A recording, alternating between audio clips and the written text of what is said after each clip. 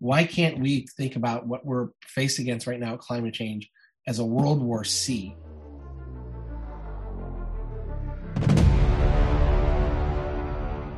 Well, hello, ladies and gentlemen. Today is December 13th. I'm Eric Planey. I am Lucas Finko. And together, we are the outraged pirates of clean tech. Yarr! Lucas, how are you today? I'm good. Is it time for our emergency podcast? We're having an emergency. I don't know if it's an emergency podcast, but you know what?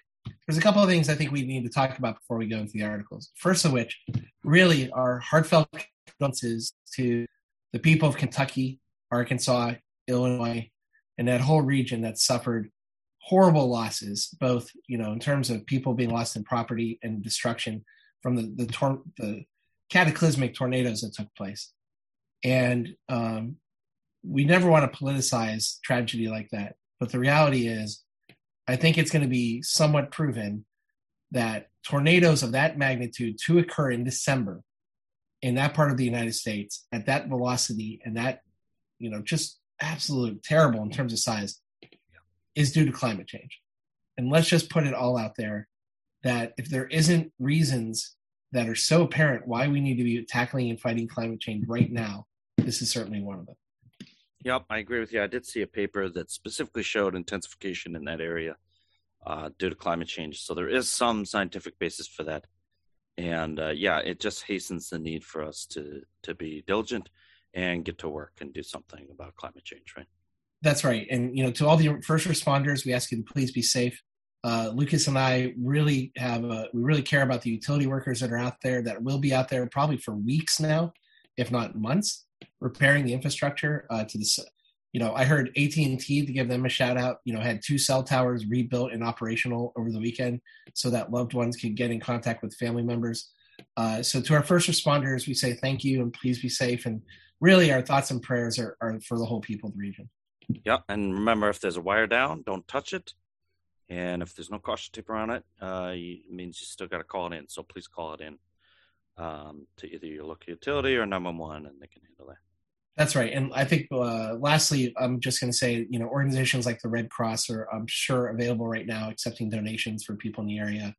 It's the holidays, which just makes it even worse for the suffering that has taken place. So, God bless the people of that region. And we're definitely thinking about you. But, again, we kind of joked about some outrage out there, but over the last couple of days, it was interesting. A few days ago, I got into a LinkedIn conversation with somebody who is an engineer for an integrated oil and gas company. I won't say which name. It's a name that actually a company that has done a good amount of work to convert some of their resources into clean tech investment. So I'm not going to say that name and disparage them. But this engineer was lamenting the fact that almost like the oil and gas companies are now almost feeling bullied to some extent, that they need to be moving faster in converting their significant resources into addressing climate change. And he wasn't saying it with really like a sense of anger or frustration, maybe a little bit of frustration. But in my response to him in the argument, it really got me thinking that and we've talked about this, Lucas, you and I, many times, that we need the oil and gas companies to come on board to address climate change because of their significant financial resources, but also their technical and engineering capabilities. They are the ones that can really move the needle to us to get to our 2050 climate change, Paris Climate Accord targets. But in terms of thinking about it, I thought when he was lamenting about how fast they are being asked to change, it really reminded me of what this great country did during World War II to convert our industrial complex to a military industrial complex to make the war machine that helped us defeat the tyranny of Nazism and fascism in World War II. And if it wasn't for that incredible change, which all of our enemies in the Axis underestimated, our abilities to crank out ships and planes and tanks, to utilize women in the manufacturing workforce who did incredible things with little job training and make such a quality product, we were able to mobilize this country to face World War II and its tragedy on the human condition. Why can't we look at climate change in the same exact way? Why do we have to wait for it to get so bad that we utilize resources at the last minute? Why can't we think about what we're faced against right now, climate change, as a World War C? There was the movie World War Z, I think it was about zombies. Why can't we have World War climate? And this time, we actually don't have other nations that are our enemy. Everybody is on the same change. We're actually facing and fighting the human condition and human engineering from the past, and we're fighting it with new technology and resiliency and compassion. Why can't we think of it that way? Yeah. I mean, that's a beautiful way to think about it, right? That we're, combating past kind of assumptions, right? We made assumptions that we could pollute into the air and never have any consequences, right?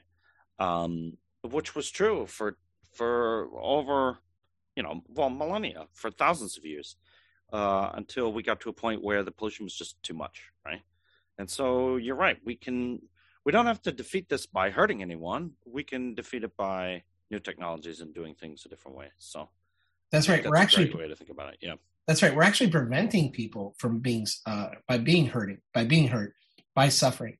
Because right now, if this keeps occurring, you're going to have more tornadoes in December in Kentucky. You're going to have more lung conditions and lung disorders in parts of the third world that are still burning, fossil fuels without any check on environmental considerations. Mm-hmm. World War C is about fighting our past sins and getting past those, so we can mobilize resources, especially with global integrated oil and gas companies coming on board with us, not as an adversary, but as an ally. The capability is out there. The ingenuity is out there. And we've talked about such incredible ingenuity. It's not one of our stories, but I know Siemens Gamesa is testing a 14 megawatt offshore wind turbine in Denmark. I saw that as a story. These are incredible things that are taking place. And now why can't we just mobilize it and take what took place at COP26 and convert speeches into action? Yeah. Well, I just don't want people to misunderstand what we're saying, too. And I don't want people to see it as a war on polluters or pollution, because I think we all share a part in that, right? So if you use electricity, there's some portion of that electricity is causing pollution, right? So we don't want to frame it that way, right? We want to frame it as long as we move towards, less tragedy of the commons and more new technologies that don't pollute the commons, then we're winning this war, right? Yep, I agree with that. And, even I look at my personal life and our family life, and there are things that we can always be doing better, right? I think my biggest sin is still using, one-use plastic disposable bottles. I try to be a little bit better about it, but I'm still not there quite yet. Everybody could be doing something better. So you're right. Let's look at the positive aspect of what we're trying to accomplish. But I think we need to have some sort of jargon that really mobilizes people. And I think the idea of calling it a World War C of some sort is the way to do it. And if you don't believe in our capability to do it, there's a great book that was called The Arsenal of Democracy. I believe it talked about Ford being able to get rid of their manufacturing to start cranking out B-24s and how fast they are able to, take their assembly operations. It's not easy to go from making cars to making bombers, but our industrial complex was able to do it once. So why couldn't we do the same to make better wind turbines, more powerful solar farms, biomass, nuclear, all the things that we've talked about, but to do it faster and better? Right. Yeah. I mean, you're right. It won't be easy, but it can be done. And we've shown it can be done. So, yeah, there's nothing stopping this, right? Right. So if you're listening to our podcast, and we thank you for doing that, I would say don't be angry about what we're saying. Don't get fired up in anger. Get fired up in commitment. And if you get fired up in commitment and you take the positive approach, people are going to listen to you. There's too much anger and resentment in our politics in our country right now. Yeah. Let's just look at this positively. And thankfully, we have a couple articles that talk about how people are addressing climate change. And again, removing the red state, blue state argument from it, and are looking at it as very holistically. Yeah, I think we have one article on that, right? We have one article. Maybe two. Okay. 1.5 articles. Yeah. Okay. Before we get into our articles, quickly, just want to say the views and opinions expressed by Lucas and I are those solely of ourselves and not necessarily of any organizations we may be affiliated with. Furthermore, any public companies we talk about or their products and technology is not an implicit recommendation one way or the other regarding the securities sold in the public market by those companies. Do your diligence, folks. Talk to a registered financial consultant about any investments you want to make in the clean tech sector. Yep. And as always, you can find us on YouTube. we're the Pirates of Clean Tech. I think you can search for that on YouTube and you'll find all our episodes. You click the subscribe button, that helps us out, and you can also hit the like button if you like what you hear. And then we're also on your favorite podcast venue, podcast site, whatever site you use. I think a lot of people use Apple Podcasts. We're on there. You search for the Pirates of Clean Tech, and then you can subscribe to us there also. Fantastic. So should we hit the article? Yeah, let's do it. All right. You want to go first, Lucas? I could go first if you want. Yeah. You don't go first very often, so. All right. Let's get your utility dive story of the week out of the way. I don't know if I have utility dive. I don't have utility dive this week. What? No. Okay, so some local news first. New York finalizes contracts for a transmission project featuring 1.8 gigawatts of solar. This is from Jules Scully, December 2nd, over here at pvtech.org, which is pv-tech.org, which is a great site for PV-related news. So here's a giant community solar project in upstate New York. It turns out upstate New York has a lot of resources as far as clean tech goes, like solar and wind. And so they would love to build more solar and wind upstate, but there's not enough transmission lines to get it down to the large population centers in lower New York, like New York City and Long Island. So we have to run transmission lines, which turn out to be very difficult. So actually, the state of New York has finally approved some transmission lines. These are going to be underground transmission lines, so there's less of an objection to them. They're not an eyesore. So New York authorities have finalized contracts for $11 billion in infrastructure, comprising 1.8 gigawatts of solar, 2 gigawatts of wind, and also 174-mile underground transmission line. So this is fantastic news. This is in addition to the Champlain-Hudson line, which is also going through. I did have to go over to S&P to get a map of these two projects. So here's the Champlain-Hudson Power Express, the one that we know has been being built for how long now, from Hydro-Quebec down to New York City. And then the other one here is the Clean Path New York. This is the new one. So very happy to see this. This is a great progress. I'd love to see more renewables, more transmission lines. This is more of what we need to make the clean transition work. Yeah, great article. I'm very proud as a New York resident to see this happening. I probably have a few, conflicts of interest, but obviously I'm at the helm of a solar and construction tech company that complements and competes with a lot of solar farms out there. That being said, it's an all of the above solution that we need. And New York has both the real estate for large solar farms, and also the transmission is very, very important. It's great to see this transmission to get to a population dense area like New York City, which couldn't have solar farms, in Central Park, for example. You just can't, it's not feasible. So again, I think New York is one of those 5 or 6 states in the United States that's taken upon themselves to be a catalyst to show other states throughout the rest of the country that it can be done. And great article here. Yep, more transmission lines benefit every renewable in the area, so that's really good. And it's the fact that this second one here, the Clean Path, is an underground, really pretty amazing. You just don't talk about underground transmission that much. Yeah. Everyone thinks about big overhead power lines that you can hold fluorescent lights underneath and it looks like it generates the power on it. But underground is a solution too, and it can be done cost effectively and smartly. Yeah, and it messes your AM radio when you drive under it. That's really annoying. I hate that. Anyhow, this next article from Bakersfield.com, which is interesting, not a major news national news source. ExxonMobil earns a D- on midterm report card from Coalition United for a Responsible Exxon. That's CURE. This comes from the Coalition United for a Responsible Exxon, which I believe is a group of shareholders trying to change ExxonMobil and make them more renewable and sustainable. So they gave them a D- for failing to make tangible progress on targets set by shareholders from this year's meeting. So this is great. If you want to know the battle going on for ExxonMobil's investment dollars, this is it. So if you want details on this, you can read these. And the great thing is, this isn't just a complaining document. This isn't a headbutting document. They actually give some suggestions as to what to do and what they want to see. So they show So Exxon currently has a goal of decreasing its absolute emissions by 20% by 2030. Okay, so that is just a tiny amount in 9 years. So they're not very impressed with this. It falls far short of the Science-Based Target Initiative criteria, which states that we need 4.2% emissions reductions per year. Their number is about 1.4%, so it's far, far short. The 4.2 gets you to 1.5 degrees.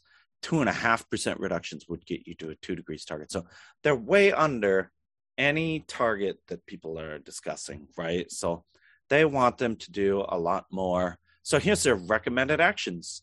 They recommend these actions be taken immediately. Now, these are their recommendations, they're not mine. So all complaints go to them if you have any complaints.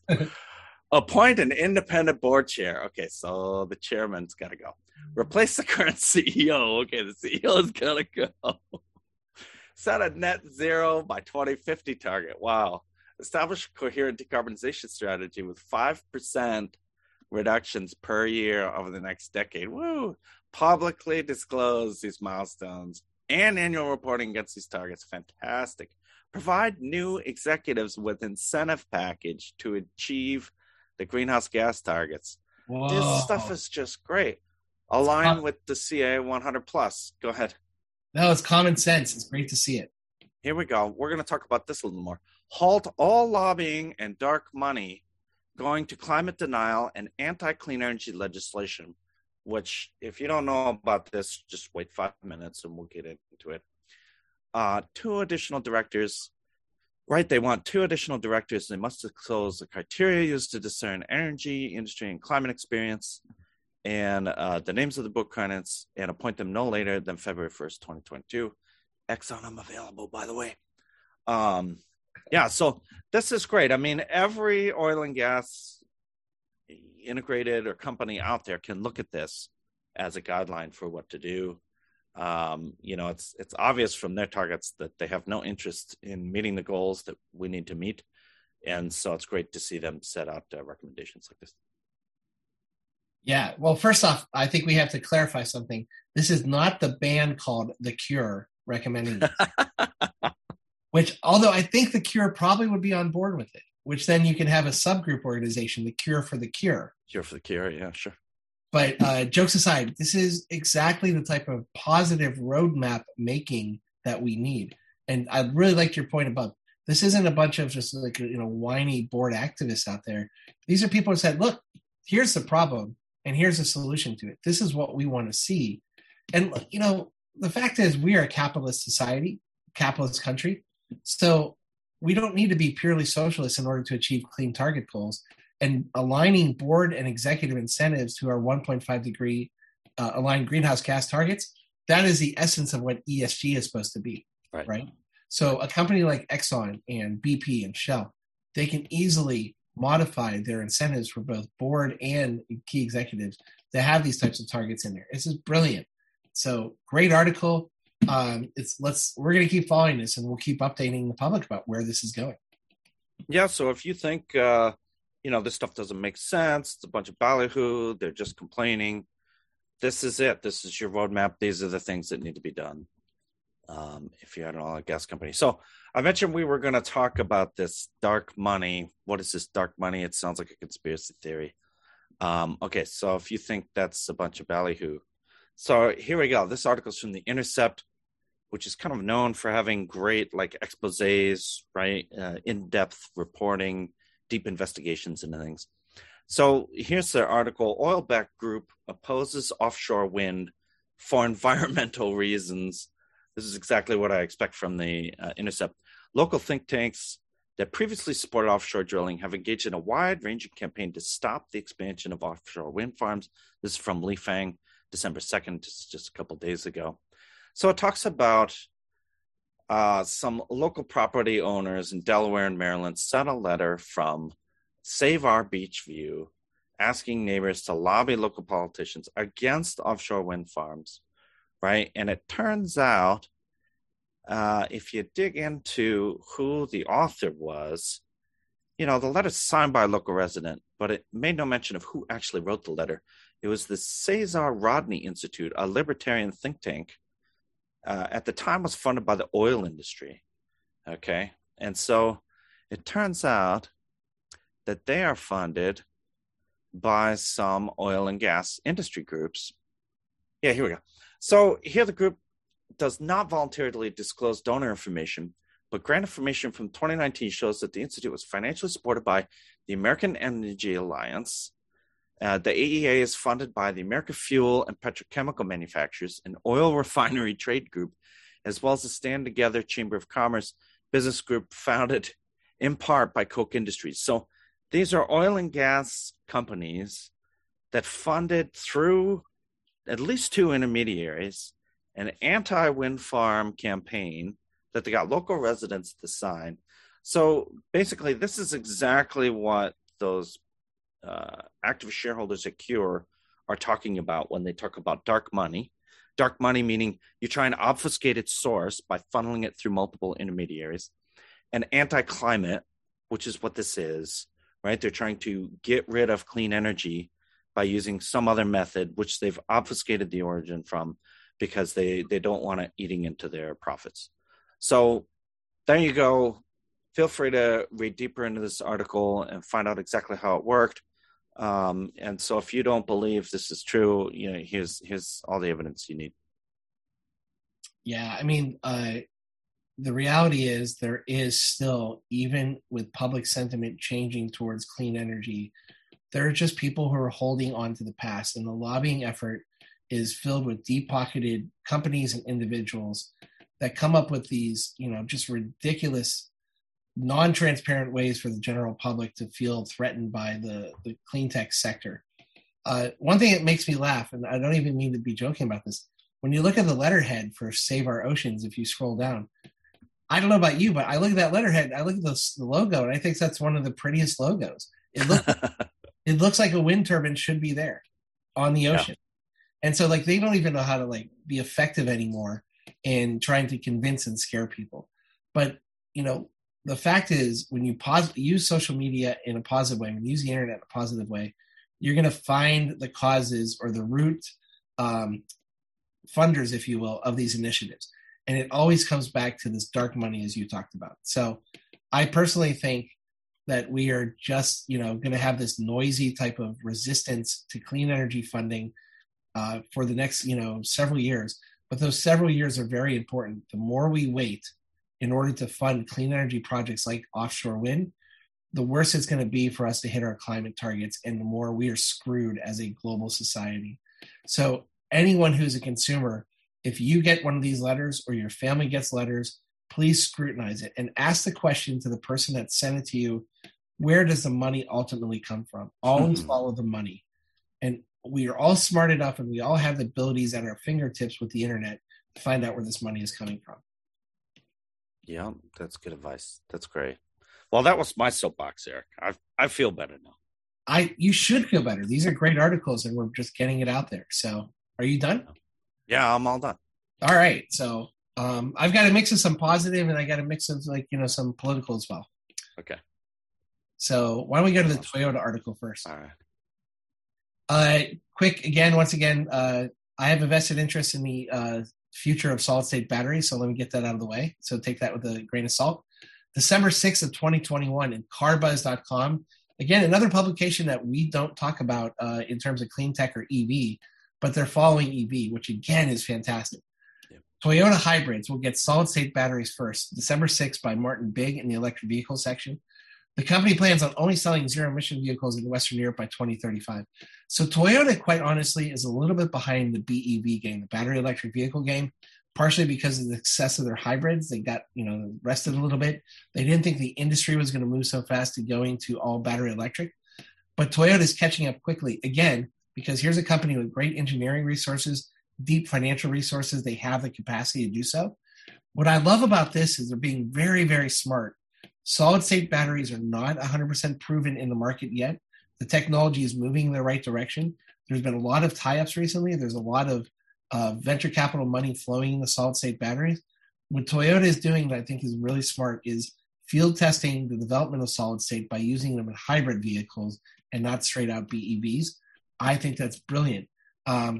We talk about Factorial Energy, who is a friend of ours and I have a personal stake in, is mentioned in here as receiving some investment dollars and collaboration from Hyundai, Stellantis, Mercedes. But, Toyota is an innovator, and Toyota is one of the 3 or 4 OEMs that just knows how to push the envelope in terms of technology. So I'm really happy to see this. I think their first dedicated EV, the BZ4X, is going to come out not for a couple of years still, but their plug-in hybrid and their hybrid vehicles are all coming to market very quickly. So great article. Love seeing. Cool. Yeah, this is great to see. It really makes me wonder if they can leapfrog the competition, right? By skipping over early adopters and maybe some early mistakes made in the industry. I won't mention any. I'm bold. I won't mention any. But, they get to leapfrog over all that and learn from that. And then, just jump to batteries that perform really well. So it might end up being a masterstroke by them. We'll see. We'll have to see. The other thing too, and I've just talked to a good friend about this a couple of days ago, who he and his wife are both buying plug-in hybrid vehicles. Plug-in hybrids are an incredible solution. And any hybrid vehicle is an incredible solution right now while the charging infrastructure gets built out. By buying a plug-in hybrid, you are still supporting the electric vehicle industry, but you're not inconveniencing yourself with range anxiety, range issues, charging issues. Yes, it's still going to have some gasoline in there. It's going to be using gasoline, but that's okay.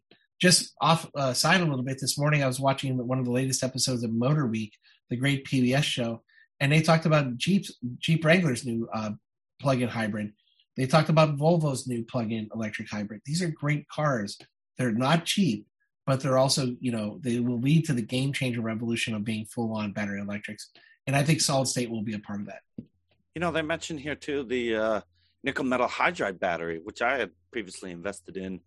And I didn't understand why it didn't take off more. I mean, it's half the cost.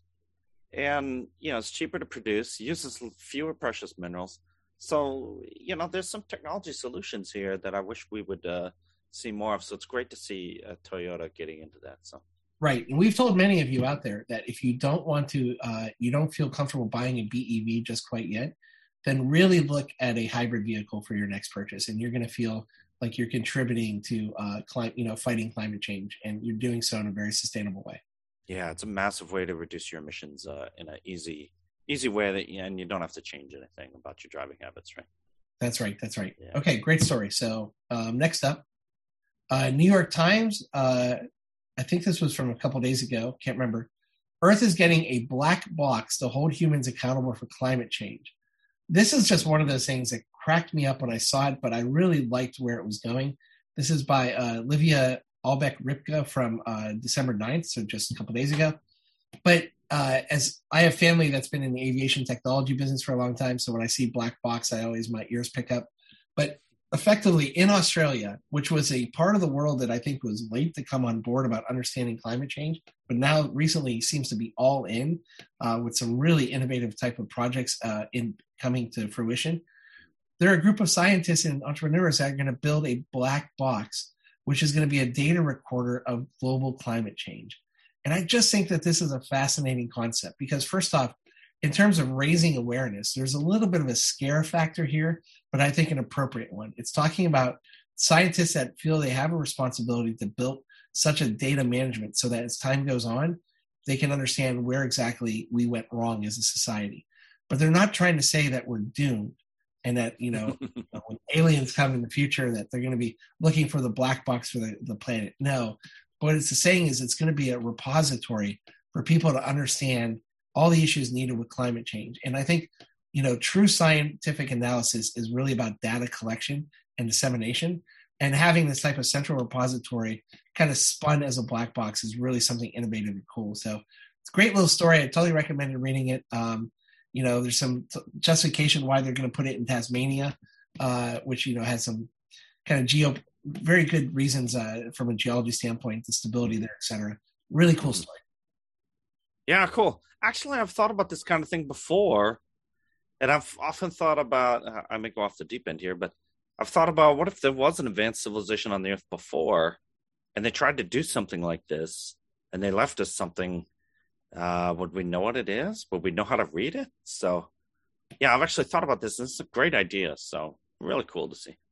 Yeah, let's get to our last story. Then we can maybe talk a little bit more about analysis because we're on a roll today. We're on a roll now. All right.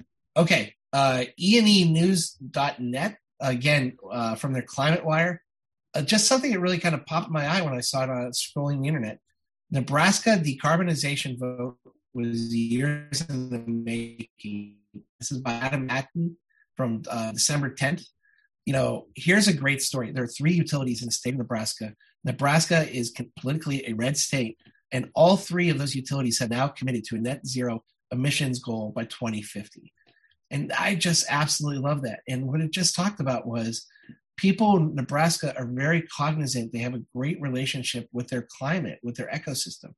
And so they recognize that climate change is not a blue thing. It's not a red thing. It's a human condition thing.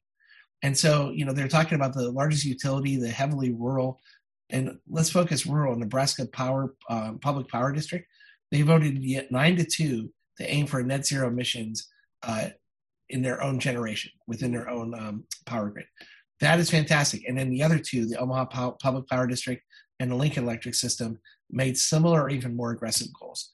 I love that because Nebraska is a very rural state. It has a lot of agriculture. They firsthand, the farmers are seeing the impact of climate change. They're the ones that are on the front lines of adapting in order for them to survive in terms of running their farms and running their ag tech systems. So for them to just have their utilities fall in line and go to fight climate change with net zero targets by 2050 is something I think they really deserve the shout out for. We love to talk about the East Coast and West Coast, but a lot of the changes has to take place in the heartland. Yep, they have great wind resource there, right? So in the middle of the country, there's not a lot of mountains, there's not a lot of trees. The wind just blows right through. So they're known for their wind. So they have great wind resource. I'm also interested to see the net zero designation still. So we talked about, the end of the early transition, moving into the middle transition. There's going to come a point where everybody has a net zero target and they're counting on somebody else to net them out. And if everybody has a net zero target, that's not going to happen, right? So we're going to see things get complicated here when they start trying to implement these. We're going to see things start to quote unquote break. And that's when we're really going to have to get down to the meat of making this happen. So it sounds like good news, but we're going to have to batten down the hatches and really start to work on attacking climate change when these things come up. So prepare yourself, be ready. The battle is only going to get tougher from here until we get over the hump. We're still going up the hump. So we still got a lot ahead of us. It's going to get tougher, but stay with us and we'll get there. And you brought up a really good point, especially about everybody calculating what net zero means. But what I like is if everybody makes a net zero commitment today, the faster we get to those types of what I call good problems, correct, the faster they get resolved. And the more meaningful, maybe 30, 35-year span we have of true climate change action taking place that actually keeps us to our 2050 1.5 degree target. Correct. Those are the actions that are painful that we have to take, and we need to get there as fast as possible. You're exactly correct. Maybe for our next episode, one thing I thought about a lot over the weekend was it's about a year ago that Princeton came out with that incredible study that was the roadmap, if you will, for how our country and I think even globally can get to the targets we need to. I'd like to review that again because it goes to your point. If everyone comes up with net zero targets, what does that really mean? But we actually had some great architects a year ago write that roadmap. And maybe we even try and get somebody from Princeton on to talk about it because they probably fell out of the news since it's a year old. But we really want to keep those types of data and that type of research in the news for people to use as a guide star. Yeah, I'll go down there and see if we can get somebody.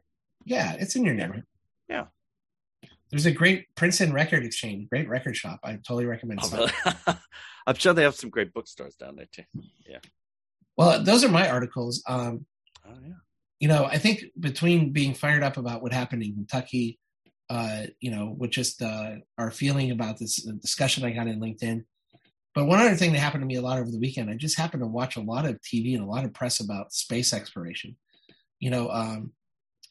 60 Minutes had a great piece about the new Webb telescope that's being launched this week. One of the best TV shows in the history of mankind is called Nova on PBS.